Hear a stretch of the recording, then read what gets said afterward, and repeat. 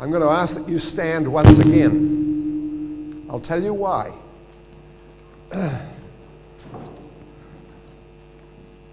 We have been going for about an hour and 14 minutes.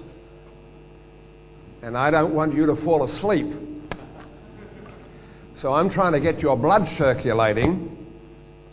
And certainly as I preach, I can tell you I will do everything I can when I preach and teach the Word of God to keep you awake. Stay standing. I want to just do some introductory matters here and tell you a little about myself.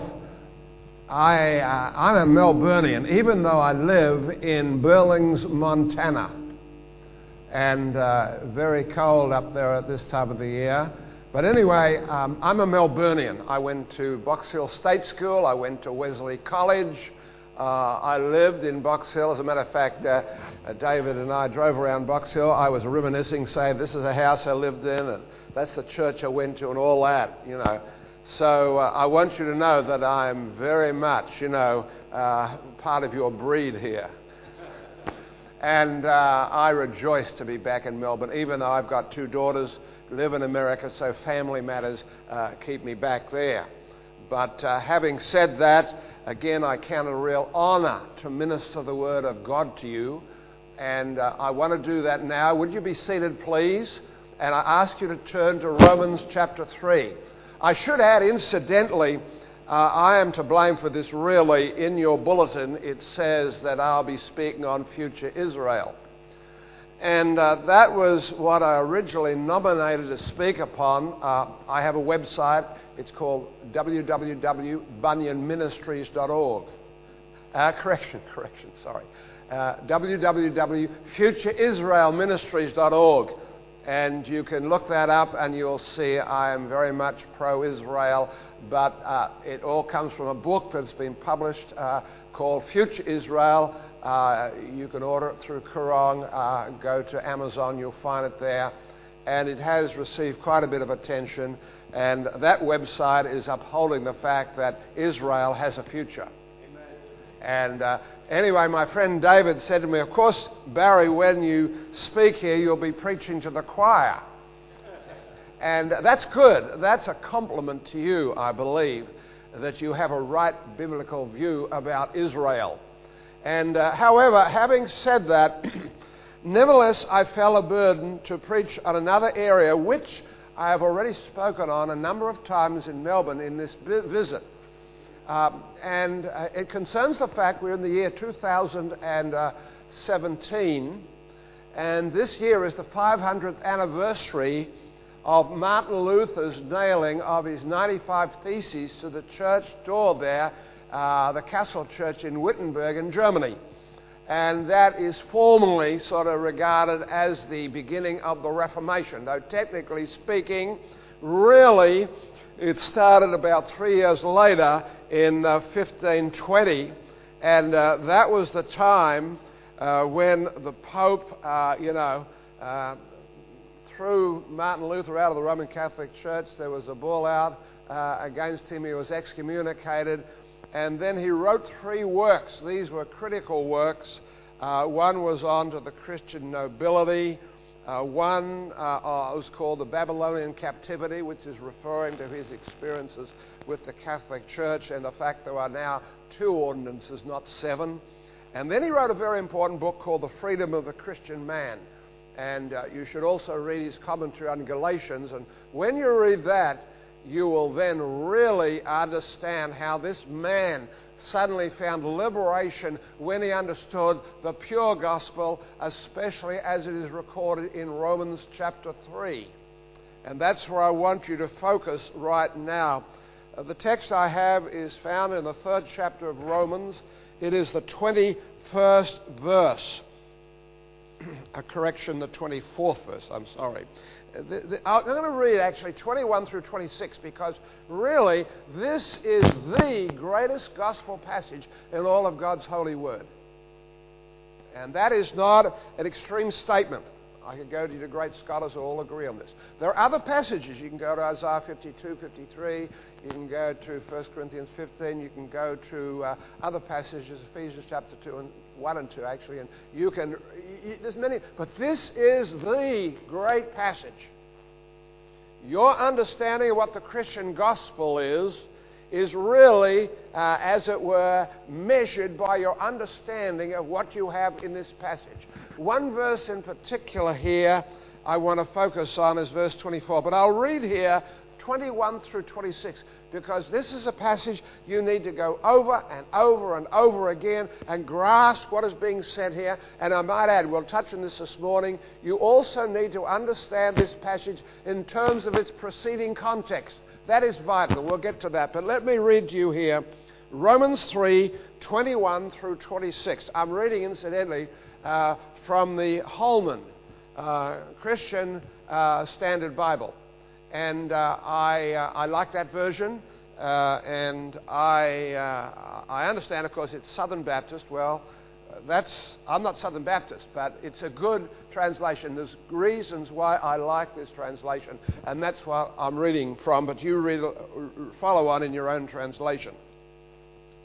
But now, apart from the law, God's righteousness has been revealed, attested by the law and the prophets.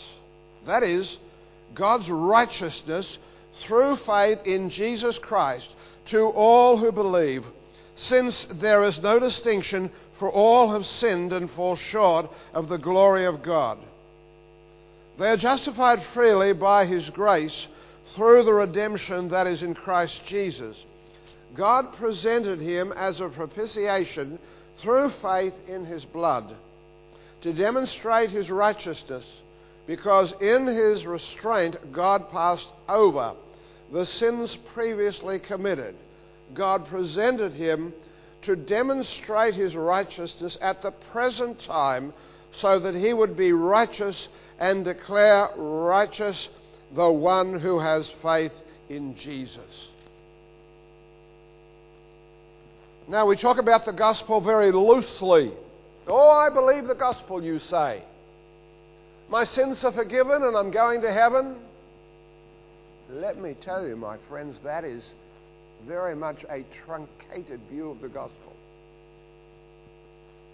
The reason I say it is this: because you say, my sins are forgiven, I believed in Jesus, I'm going to heaven. Let me ask you, where is God the Father in all of this? John 3:16, for God so loved the world that He gave His only begotten Son. Wait a minute, who is God there? In the context there, it has to be God the Father. For God the Father so loved the world that He gave His only begotten Son. And what you have to understand is the gospel has come especially to bring about reconciliation between you and God. Do you know something about that? Your sins are forgiven, you're going to heaven, but where is God the Father? You are to pray. How are you to pray? My Father who art in heaven, hallowed be thy name. When Jesus Christ in John 17 prayed, who did He pray to? He says, Holy Father, righteous Father. In John chapter 4, verse 34, we read, Jesus said, my meat, my food is to do the will of Him who sent me and to give Him the work that He gave me to do, to finish it. You begin to understand what I'm getting at here. And when it speaks here, even in verse 21, but now the righteousness of God. What is that? That's God the Father, who has established redemption, of course, through His Son. But I'm trying to expand your understanding of what the gospel is, and this very much is what this passage is all about. We have great declension in Christendom today, in the Western world, concerning what is the Christian gospel. And one of the indications of that would be the lack of any emphasis on justification through faith alone. which to Martin Luther was the very essence of the gospel. And when I use that term, justification by faith alone, I'm speaking about the gospel that saves sinners. When Jonathan Edwards in the early 19th century there, when he preached on justification by faith alone, do you know what happened there in Massachusetts? Revival broke out. I suspect that he would not have preached as many might even preach on it today. And I want to get into that a little more this morning, get you thinking biblically, passionately about what it is to be a Christian. The fact that first, to be a Christian, you must be right with God. And secondly, and these two issues are vital. You can't have one without the other. You must be right with God. You must be justified by grace through faith. And you must be alive unto God. You must be regenerated by the Holy Spirit. You can't have one without the other. They come together at conversion. I can show you that very easily. Unfortunately, this doctrine of justification by faith alone that so revolutionized the world. Do you understand that in 1517, 1520, Europe was just totally transformed by the gospel? A lot of historians, wouldn't be necessarily Christian, would agree that Western society started with really the Reformation, especially 1517, 1520. You had, as a result, four major branches of this Reformation. You had the Anglican, and you had the Reformed, you had the Lutheran, and the Anabaptist. You got them all together. They all really accepted justification by faith alone. The poor Pope was tearing his hair out because he was losing his kingdom. And rightly so.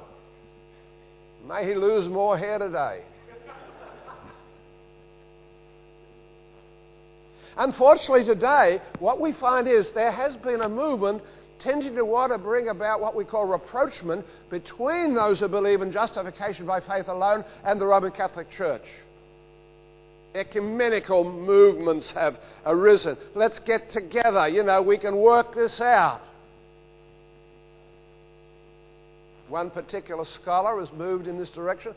Some of you may know this. I'm not trying to be too academic here. N.T. Wright. And his great influence as a very leading New Testament scholar, he has tended to want to really bring about some sort of revision of justification by faith. But there have been some very great responses to him. And we stand with Luther. Here we stand. And when I get into the text here about what it is to be justified by grace through faith alone, then you realize this is not just some mere matter that must be left in the 16th, 17th century, nothing like that at all. But it is perpetually the gospel which was recovered by Luther. It was the Pauline gospel that suddenly dawned upon Luther after centuries of darkness.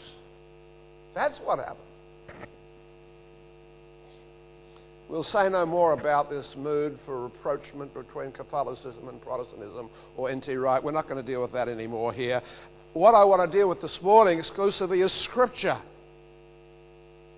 And here the root of the problem is unveiled, and it is very pervasive today. But we'll get to that in a moment. But here in the Scriptures we find the basis of the recovery of this great gospel truth. Now, let me say that as we look at this passage here in Romans, when Paul wrote this epistle, he did not just simply write in terms of giving us some theological concept. But rather what Paul gives us here is a soul-saving, a soul-arousing and expanding truth. It's the heart of the gospel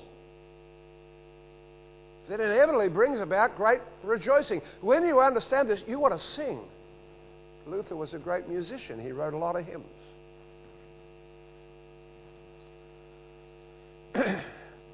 To grasp this doctrine of justification through faith, and incidentally, I'll generally speak about justification through faith and not justification by faith. And the reason is faith itself does not save. It's not some sort of object I've just got to have a lot of. It's nothing like that at all. To believe, let me be technical here, it's a transitive verb. That means you have to have a direct object. When you say you've got faith, my immediate question is, faith in what or whom? And you have to give me something. You can't just say I believe, because that's meaningless. On the other hand, you get today, again, those who say that you have to believe, and that is that contribution of yours, and you're saved by grace, by faith. And men and women often objectify faith. They make it something that you've got to have the two. No. Faith is linkage. Faith links you to the saving object. Faith does not save you, but faith links you to the Son of God who does save you. That's the issue. So that's therefore why I prefer to say justification through faith that links me and attaches me to Christ who does save me. Okay, so I'm clarifying a little terminology there, all right? Let me say this again also. To understand justification through faith alone in the Scriptures is not to offer a mere nod of approval concerning doctrinal correctness, but rather like a newly pardoned sinner in the dock, as it were, of God's court. Then I leap for joy when he brings down the gavel and says, Barry Horner, not guilty. Amazing grace. Amazing love. How can it be that thou, my God, shouldst die for me? And when God brings down the gavel, it brings forth a leap for joy in the greatness of the gospel. Let me give you a couple of stanzas here of a good verse. This is what I was saying. Oh, joy of the justified, joy of the free, I'm washed in that crimson tide opened for me. In Christ my Redeemer rejoicing I stand and point to the print in the nails in his hand. So again, we're not entering into a mere discourse on a fine theological point. Let me say this, whenever you get something important in the Bible, there's going to be controversy over it. Satan and the unbelieving world, they can't stand essential Bible truth. They will oppose it, and especially the gospel. That's what happens. So we're going to get controversy, and even the Roman Catholic Church will say, well, that's legal fiction, That's what they say. And we had the resultant, what we call Council of Trent, that followed after Luther. It was the Roman Catholic Church's official, detailed response, and it condemns my soul to hell if I believe in free grace through faith alone in Christ's perfect righteousness. And so, you see, I'm not one of those who wants to have rapprochement. And I warn people. I often say, well, look, tell me this. If you're a Catholic, how do you become a Christian? Ask a priest. How do you become a Christian? And I can tell you how it happens. There's no question. This is beyond argument. You may talk to a priest. He may tell you about the Bible and Jesus Christ, things like that. But to become a Christian, actually, instrumentally, you have to have water baptism. And the Catholic Church teaches that when you're sprinkled, they may even dip you if you want to. But anyway, when you're sprinkled, and then the priest will say, I baptize you in the name of the Father, Son, and Holy Spirit, you have been regenerated. I am not sort of, making this up. I'm telling you what the church teaches. And that itself flies in the face of what we read of in Romans 3, especially 24, especially as the verse that I want to focus on. Sinners, that is, in my translation here, are justified freely by his grace through the redemption that is in Christ Jesus. He tells us in verse 22, he speaks of God's righteousness through faith in Christ Jesus. Let me read again also from verse 28. For we conclude, this is the end of the third chapter here, and he's coming to a real fine conclusion. Look at verse 28. For we conclude that a man is justified by faith apart from the works of the law. That's exactly it. The priest is not going to tell you to believe in Jesus and you'll become a child of God. You have to be formally baptized in water. Once you're baptized in water, you're regenerate. You have the Holy Spirit. And then what happens is you are to cooperate with that Spirit of God in you, and they believe you should therefore live a virtuous and Christian life. And as you gradually live, you'll do good deeds, and these deeds accumulate.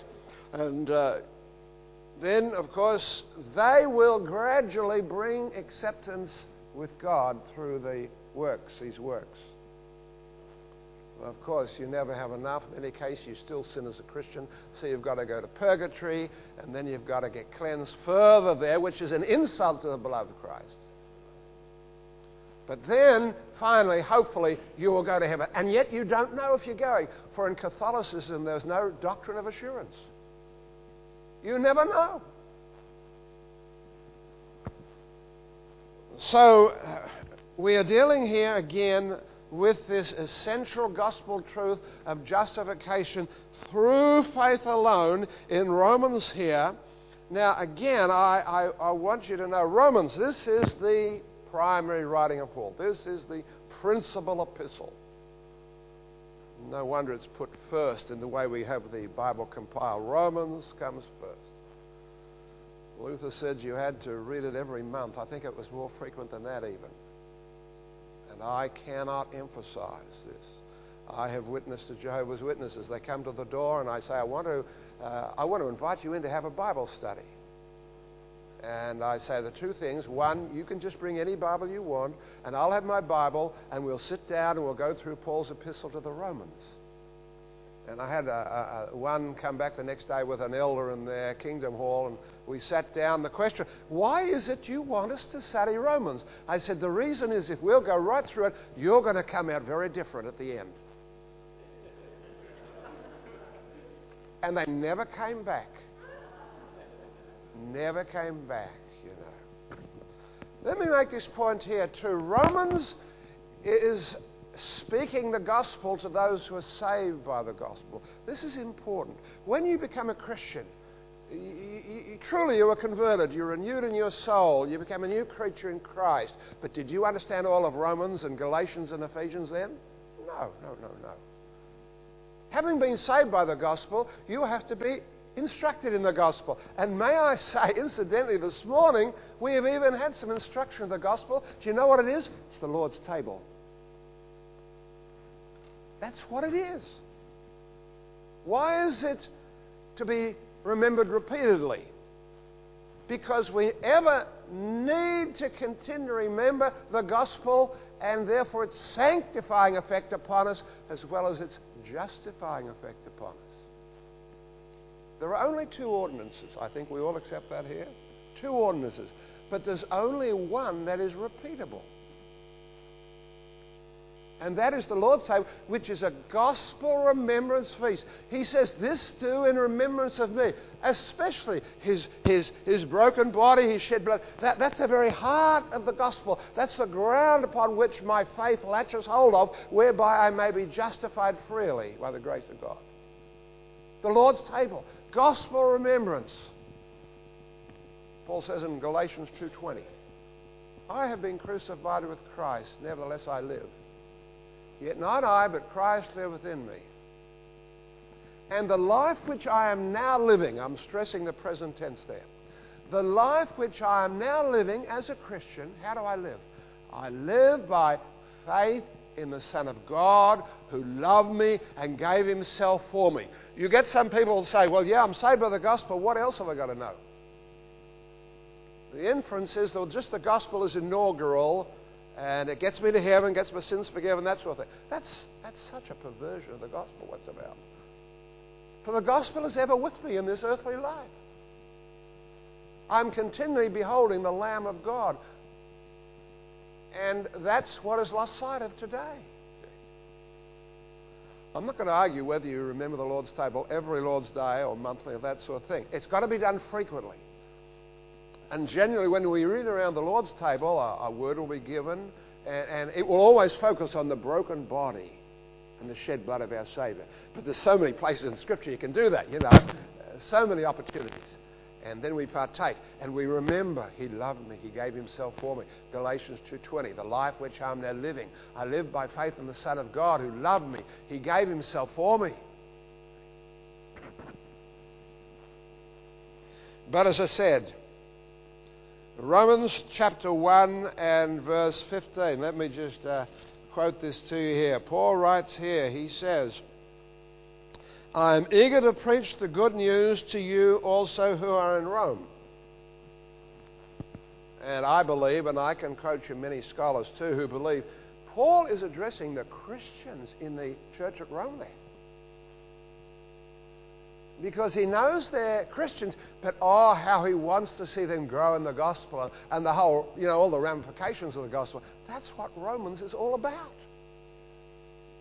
I'll guarantee, again, when you became Christian, you were converted, you didn't know all about Romans, but when, as a Christian, your soul is awakened unto God, then you get Romans, you enjoy it, you embrace it, you grow in it, you stand upon it.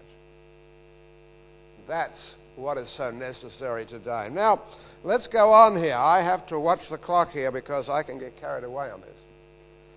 And I want to say this, that in Romans, the key term is the word righteousness. Now, normally, I think we would understand righteousness means, and this is true, it means moral straightness. Especially as it inherent in the term, the righteousness of God. You get that in chapter 1, 16, 17 there. You get it in chapter 3 there, verse 21. There are other nuances. But fundamentally, this is the point. We've got to start here. And you've got to start here today, especially with people. They talk about God, they're not probably talking about the God of the Bible. You've got to speak about who that God is. But when we say God is righteous, we mean He's morally straight. He is infinitely holy. He is perfectly righteous.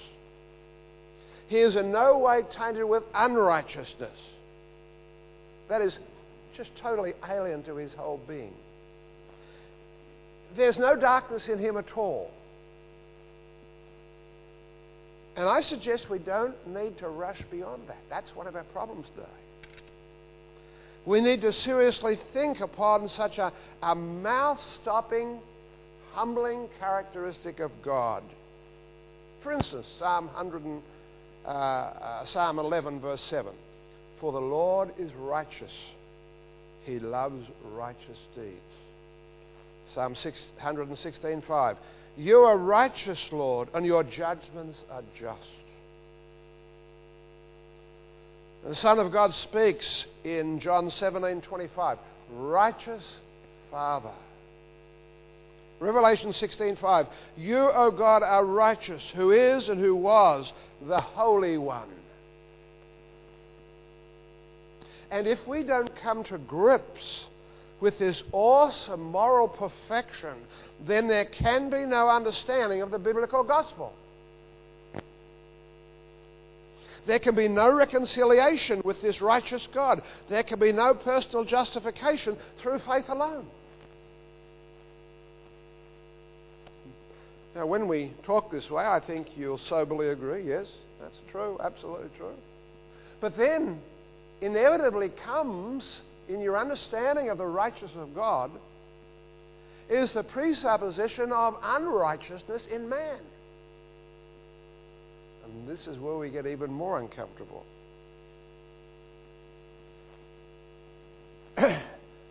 It leads us to trembling.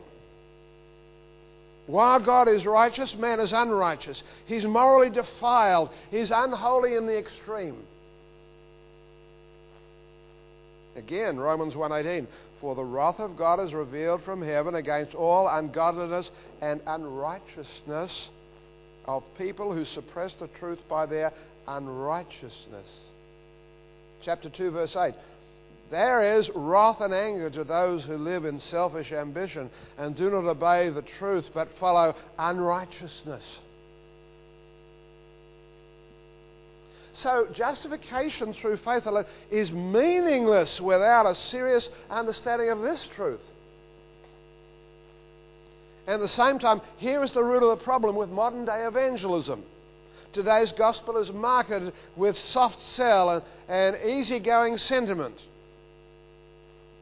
not that prophetic unction that causes the congregation to be struck speechless with guilt. Man is not simply naughty. Is that his state? That's what man wants to. Oh, yes, I'm naughty, but I'm still nice, That's the way it goes on today. You go to a church, what do they say? Relax. You can drink a cup of coffee in the pew if you want to, God loves you. He has a wonderful plan for your life. Don't you know that? When they say that God loves you and has a wonderful plan for your life, there's no description of who that God is.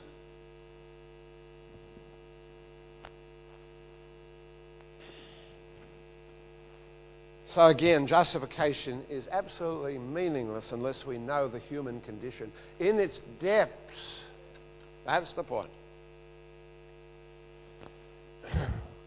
Now, Paul has extensively laboured this truth concerning human depravity. Let me point this out. From chapter 1, verse 18, through chapter 3, verse 20. That's a fair section, isn't it? Romans 1:18 to chapter 3, verse 20. And his purpose is, when you get to the end of this section, he says that every mouth may be stopped and the whole world may be held accountable to God, for by works of the law no human being will be justified in his sight. In other words, chapter 1, verse 18 through chapter 3, verse 20 is given by Paul to shut your mouth. Job began to understand that when he had a real understanding of who God was. I'll shut my mouth. I have said too much, God wants to do that. And it's when God shuts your mouth because you're guilty without you being able to make any excuse. That's ridiculous.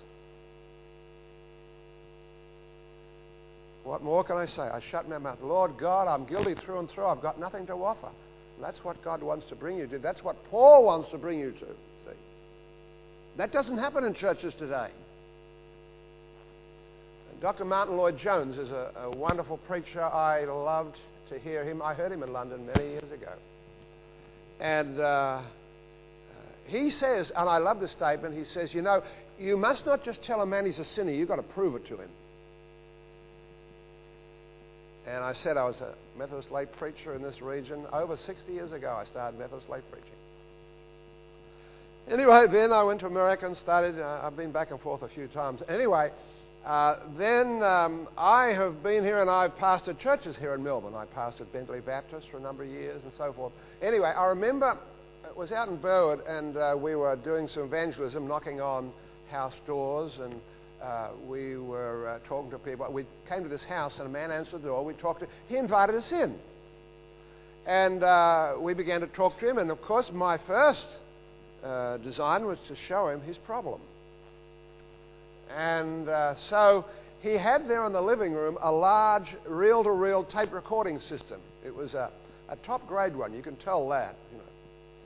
And I said to the man, and again, well, people will say, oh yeah, I'm a sinner, but again, it's this casual offhand way. Anyway, I asked him, I said, supposing we can hook up this recording machine to your head there, and we can record over a month every thought, every desire, every personal inward comment you had, the whole 3 months. We got it all recorded. And I said, by the way, when it's all done, we then play it back to your wife and children. I will never forget the intonation as he responded. This is how it went. He said, oh no. Yes. Now, that's what I mean when I say, then he began to get the picture. Because we talk about, I'm a sinner, well, I do this and that. But what about deep down, the dark recesses of your soul, where unspeakable thoughts come, and you wouldn't tell your wife or husband about them? Now, when you get to that state, and you realize that you really are a deep-dyed sinner, it shuts your mouth. It really does. And that's what Paul wants to do here, of course, in this book. But what you want to do, look at Romans chapter 3 here. I want to show you because in chapter 3, verses 9 through 18, again, I said the section on sin starts at chapter 1, verse 18 through to chapter 3, verse 20. But when you cap to chapter 3, verses 9 through 18, you get a climactic conclusion in this whole terribly condemning section you see here. So look what he says in verse 3, verse 9. For we have already charged, in what is written just preceding us, we have already charged that all, both Jews and Greeks, are all under sin. Under sin. What does that mean? It means captive to it. Ruled by it. Under its dominion. It's part of my very being. It holds me. And then he goes on. Now, I want you to notice, in your Bible, you may notice there that when you get to verse 10, it then goes on, we're all under sin, as it is written. Now, I haven't got time. I'd love to go through this, but right from verse 10 there, you've got a whole selection of quotations, right, down from verse 18. They're all from the Old Testament. They're what the Jews would call a string of pearls. They could pluck quotes from the Old Testament and put them together. That's what Paul's exactly done here. And he gives us two perspectives. Two perspectives on the extent of sin and the depth of sin. Let me show you this. 11 and 12. There is 10 there. There is no one righteous, not even one. There is no one who understands. There is no one who seeks God. All have turned away. All alike have become useless. There is no one who does what is good, not even one. That's saying there's no exceptions to the contamination of the human race concerning sin. Jew and Gentile. Everyone's got the disease. And he says no exception. But then look what he does. He changes things when you get then to verse 13 through 18. And I want you to notice the human parts of the body he now mentions. For while he has said there's no exception throughout the world, now what he wants to do is show you that when you go to the individual, every part of them also is infected with sin. Look at, and just as I read this, listen to all the parts of the human body here. Their throat is an open grave. They deceive with their tongues. Viper's venom is under their lips. Their mouth is full of cursing and bitterness. Their feet are swift to shed blood. Ruin and wretchedness are in their paths, and the path of peace they have not known. There is no fear of God before their eyes. There are 5 bodily parts mentioned here. 5 bodily parts. Why is he doing that? Because every part of you is infected. It goes down to the soul. Your body does different things, but it's all directed by a perverse soul. The whole being of you is corrupted. See? And he uses those parts just to stress that point. Then he goes on here. He says, now we know that whatever the law says, it speaks to those who are subject to the law. And when he uses the word law here, be careful here. Oh, well, he's speaking about the 10 Commandments. No, he's not. He's not. Now we know that whatever the law says, he speaks to those who are subject to the law. Why do I say that? Because look back in verse 10 through 18. You've got all those quotations, all right, from the Old Testament. Not one of them comes from the writings of Moses. They are mainly from Psalms and also Isaiah. So when he says there in verse 20, he said, 19, we know that whatever the law says, he's speaking of the Old Testament. Whatever the law speaks, it speaks that they are subject to the law. And I might add, therefore, for Paul, in this context here, he is saying that wherever in the Old Testament you get the demands of the righteousness of God upon you, there is the law of God. He goes on, and we know this whole state of condemnation comes so that every mouth may be shut and the whole world may become subject to God's judgment. This is not just a light, are you a sinner? Yes, I'm a sinner. Right, let me tell you the good news. Do you see how that whole modern evangelistic approach utterly lacks what Paul is emphasizing here? And look at the next verse here. he sums up, for no one will be justified in his sight, for by the works of the law, again he's referring to the righteous demands of God in the New Testament, the Old Testament. For no one will be justified in his sight by the works of the law, because the knowledge of sin comes through the law. And let me make this point here, that when he says that the knowledge of sin comes through the law, the word there is an interesting Greek word. It's epignosis. The word gnosis means knowledge, but this has got something attached to the front. It's epignosis. It means a more full, mature understanding of a subject. That's what it means. He could have used gnosis in a more common sense, but he doesn't. It's epignosis because he says through the law comes the epignosis, the full knowledge of sin through the law. The law is such a disarming instrument. It cuts to the heart of my being. And that's what the Lord does. However, now we move on here. He says, and that's the end of this great condemning section from 118 to chapter 3, verse 20. Then comes the gospel. And this is where Luther comes in here, because when he read this initially, he couldn't understand it. It says here, but now apart from the law, God's righteousness has been revealed, attested by the law and the prophets. That is God's righteousness through faith in Jesus Christ. He couldn't understand it. He was totally befuddled, because for him righteousness was simply that which condemned and judged. And then he saw the light of day. He suddenly saw it, and he understood that God, through Paul, is speaking about a saving righteousness. And I want to read to you from his account of what happened in his soul when he saw this. Let me read this to you. I greatly longed to understand Paul's epistle to the Romans, and nothing stood in the way but that one expression, the justice or righteousness of God, because I took it to mean that righteousness whereby God is just and deals justly in punishing the unjust. Therefore I did not love a just and angry God, but rather hated and murmured against him. Night and day I pondered until I saw the connection between the justice of God and the statement that the just shall live by his faith. Then I grasped that the justice or righteousness of God is that righteousness by which through grace and sheer mercy God justifies through faith.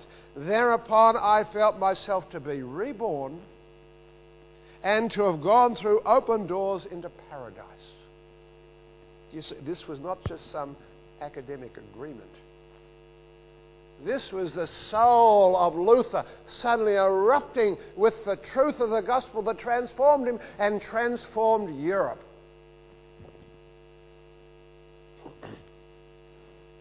The whole of Scripture took on a new meaning, and whereas the righteousness of God had filled me with hate, now it became to me inexpressibly sweet and greater love. This passage of Paul became to me a gate to heaven.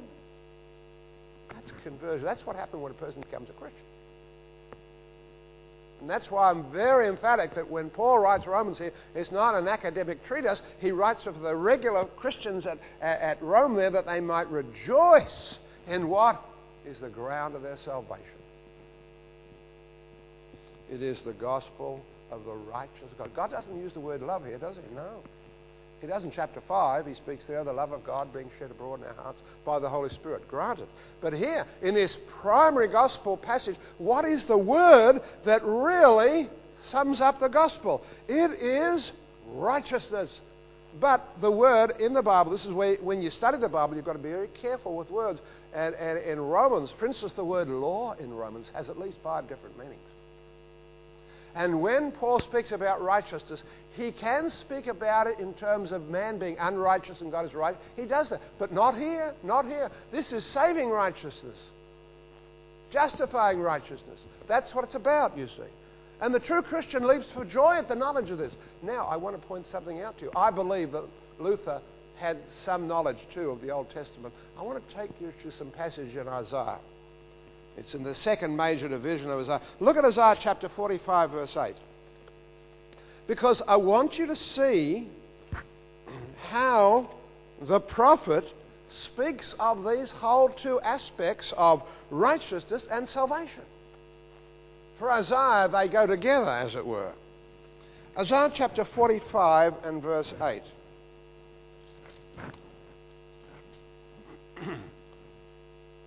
Heavens sprinkle from above, and let the skies shower righteousness. Let the earth open up, so that salvation will sprout, and righteousness will spring up with it. I, Yahweh, have created. Do you see how Isaiah is drawing these two items together? Paul does in Romans 3, of course. But I believe probably he draws upon this. He knows this very well. Let's go on here in Isaiah chapter 46. Isaiah 46, 12 and 13. Listen to me, you hard-hearted, far removed from justice. I am bringing my justice near. It is not far away, and my salvation will not delay. I will put salvation in Zion, my splendor in Israel. Israel is unrighteous, unjust, and yet he's going to save them with a saving righteousness. Amazing, isn't it? This Isaiah helps you to understand Paul very much. Look at Isaiah chapter 51, verse 5 and 6. My righteousness is near. My salvation appears. And my arms will bring justice to the nations. The coastlands will put their hope in me, and they will look to my strength. Look up to the heavens and look at the earth beneath. For the heavens will vanish like smoke. The earth will wear out like a garment, and its inhabitants will die like gnats. But my salvation will last forever, and my righteousness will never be shattered. I've got more. There's 10 references I've got here saying the same thing in the latter part of Isaiah. Very clear. And this brings me to the point that when God saves, his salvation is always a holy and righteous salvation. Because, as you read in 25 and 26 of Romans 3, it says there, the gospel comes that God might be both what? Just and the justifier. As it were, if you like, he is fully holy, and yet he provides a holy salvation for sinners who believe in Christ. That's marvelous. You'll not read of anything like this in the whole world of religion around the... There's nothing like this. Because especially the Christian God is one who, the cherubim said in Isaiah 6 there, holy, holy, holy is the Lord God of Israel. And yet, when you read that, what do you read? Isaiah is condemned. Woe is me. And yet you read, then a coal was taken from the altar, and it touched his lips, and he was cleansed. In the beginning, it's a holy God. Yet that holy God touches the lips of Isaiah and saves him or cleanses him. There it is again, you see. For God so loved the world. Who is that holy God there? It's the righteous God of Israel, the thrice holy God of Isaiah 6. That's who he is. The gospel, you see, essentially is a whole moral matter. Today you'll hear people, it's all relational. I just want to be a friend with God, God's going to be a friend with me, and so I just believe in Jesus and everything's fine now. That's not the gospel at all. Not the biblical gospel. And how we need to hear the biblical gospel so that men and women might then understand it and join Luther, and they suddenly go through open gates into paradise. I hope after this you'll be back in Romans and you're digging it more and more. I'm just scraping the surface here. As a matter of fact, when we go back to chapter 3 of Romans there, let me point something further out here in verse, I believe it's 28. Yes, for we conclude that a man is justified by faith apart from the works of the law. Now, there's a big argument arose here because in Luther's German Bible, and he did a wonderful translation of the scriptures into German for the German people. I've had friends who've still got a Luther Bible. They can read it. Here's a lady. Right. Well, anyway, what he did when he got to this verse, this is what he did. For we conclude that a man is justified by faith alone. Well, granted, we grant fully that the word alone is not in the text. But when you look at the context, he's absolutely right. What saves is the righteousness of the faith righteousness, which is sola fide. It's faith alone. I look to Jesus. In Isaiah we read, "Look unto me, all the ends of the earth, and be ye saved." And Charles Haddon Spurgeon tells us, "I looked and I believed and I was converted." I became a child of God, says Spurgeon.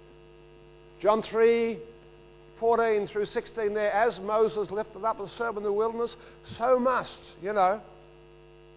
the Son be lifted up. That whosoever believeth in him. What does it mean to believe? It means to look in the whole context there. As, they looked at that upraised serpent and they were saved from the contamination of the poison there. As they just look and they were saved. And John makes that parallel there. Even so, that whoever believes should not perish but have everlasting life. To believe in context is to look at Christ crucified. To hold unto him alone through faith, but he is the saving object there. And to look unto Jesus is to be saved. And I say, anyone this morning, have you felt the condemnation that comes through Romans 3:18 through chapter 1:18 through 3:20 there? You should, because that's the reality of what the human race is all about. A fallen race. Christianity is the only revelation that will tell you about this and how true it is. In politics, in the legal profession, in the medical profession, you see it all. The perversion of those professions through sinful man. But you don't have to be a lawyer or a doctor or some professional person. You just may be what you call yourself a very common, ordinary person. I have a low status job. It doesn't matter. You qualify as a sinner, even as the professional does. There's no difference, no distinction. Paul said there. What did he say? We conclude, therefore, both Jew and Gentile under sin, and that includes all the professions, all the potentates, all those ladies of the street. It includes all of those. Because we still have the same division, the same disease. The only difference between the kings and the lady of the street is she sins with a rawness and the kings sin with a sophistication. That's all the only difference. They both need to believe in Christ. They both need to kneel before him and say, "My Lord and my God," as Thomas did, "and my Saviour." Well, I feel time is against me and I should conclude around this. And I've got so much more I could share with you. There's really two messages involved here. I'm giving them down at the Reformed College in Geelong on Tuesday. And in the second session we deal with the fact that, again, Paul gets objectors to this doctrine. Read in Romans 6, 1 and 15 there. Read the objections he gets to this doctrine of free grace, sola fide. He gets great objections to that. And you get other objections. The Roman Catholic Church says, again, this is legal fiction. And you get some Christians say, "Oh, this is just easy believism," and all that sort of thing. And I'll be dealing with that down there. But the other point I want to deal with is, and just close on this note, this is all very glorious, but when suddenly there comes that awakening as Luther had, where do you credit the whole issue of this sudden insight, this sudden grasping of Christ? Where do you credit that? You must credit it to the Holy Spirit. He alone causes you to say, "One thing I know, I was blind and now I see." That's what Luther was saying. He saw it. He got it. Can you say that this morning? "Oh, I now see it. I do see it. He loved me. He gave himself for me. Amazing grace. How can it be that thou, my God, shouldst die for me?" And you want to sing about it. And you want to talk about it and fellowship about it. Can't be stopped. That, I suggest to you, comes through being born again. Notice in John chapter 3, I haven't got time to go into this, but look in John chapter 3. What's the first part there about? Nicodemus, you must be born again. Then you go on in that chapter, what do you get? John 3:16, that whosoever believeth in him should not perish, but have everlasting life. And eternal life or everlasting life, let me say this. Everlasting life is not just linear life. Linear life, I've seen this. Do you want to live forever? Well, believe in Jesus. That's not what it's saying. Eternal life is the life of God. See, God is eternal. And wherefore, when some God, as it were, comes upon your soul there, when you receive eternal life, you get the life of God. And that's what Paul speaks about there about in chapter 6, being dead to sin and alive unto God. And when you were converted, you are the inheritor of an eternal life, the life of God through the Spirit of God, and at the same time your faith holds on to Christ and you are justified through Him. You must be right with God, and you must be alive unto God. If you're a Christian this morning, you confess. Can you say that? And if not, I say, look unto Jesus. And if you, with all of your poverty of soul, look upon Him, you'll be justified and you'll be born again. And a whole new worldview will come to you. I was blind, but now I see. That's what it is. Newton knew about that. Let's close in prayer. Thank you, our Father, for your word. The word of the gospel. The word of good news to those who really know the bad news. And Father, we pray that this morning even there may be those who in the depths of their being know the bad news. No one knows, but they know how rotten it is down there, how dark, how perverse it is. Oh, may those people cry out, Lord, save me or I perish. Jesus hears that true call. And He becomes the object of your faith whereby you're justified. He becomes the one too who, through His shed blood and righteousness, provides the outpoured Spirit whereby you come alive unto God. Grant that to anyone this morning, Father, who cries out. Oh, may they know the answer from heaven. We ask in Jesus, our Saviour's name. Amen.